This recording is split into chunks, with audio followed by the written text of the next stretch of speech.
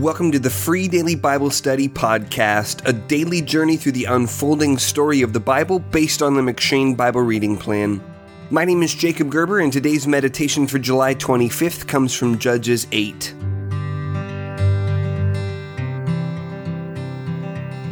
In Judges 6 and 7, we might have developed high hopes for Gideon's potential.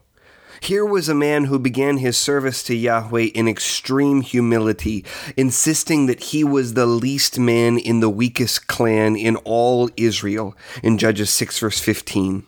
Still, Yahweh gave him signs to confirm his call at every step of the way.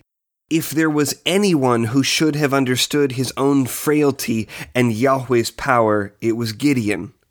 But here in Judges 8, we read two stories about how Gideon's life tragically did not end in the way that it began.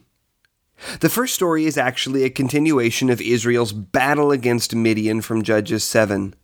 In Judges 8, we find Gideon and his 300 men continuing to pursue Zebah and Zalmunna, the kings of Midian, all the way to Succoth.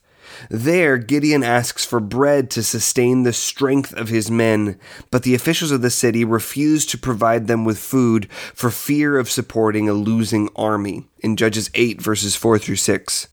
This rejection infuriates Gideon, and when he eventually does capture the two Midianite kings, he returns to flail the flesh of the officials of Succoth with thorns and briars, in Judges 8, verses 13 through 16. But then, he overreacts to such a degree as to kill the rest of the men in the city, in Judges 8, verse 17. And sadly, the second story is even worse.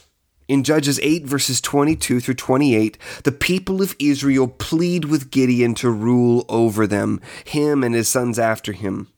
To his credit, Gideon refuses to become the king, in Judges 8, verse 23, but then the story takes a terrible turn. In a scene highly reminiscent of the golden calf story from Exodus 32, Gideon asks the people for their golden earrings, which he melts down into an ephod, probably a gold-laden cloak with clear religious significance, perhaps built to resemble the ephod reserved for the priests of Israel to wear, as described in Exodus 28, verses 6 through 14, and Exodus 39, verses 2 through 5. We aren't given many details about this ephod, except that it became a snare for Israel, and even for Gideon and Gideon's family, leading them to whore after the ephod. That is, to use it as a part of worshiping false gods, in Judges 8, verse 27. It is worth noting that in the later chapters of Judges, an ephod is created again explicitly for idol worship, in Judges 17, verse 5, and 18, verses 14 through 20. The mere fact that we begin our race well does not necessarily mean that we will end it well. As we grow, we must remain vigilant not to let our love for the Lord grow cold, nor to begin to nurse bitterness from self-righteousness, pride, and arrogance toward those around us, even when others hurt us. Learn from Gideon's story and pray that God would give you the grace necessary to persevere and complete the course set before you.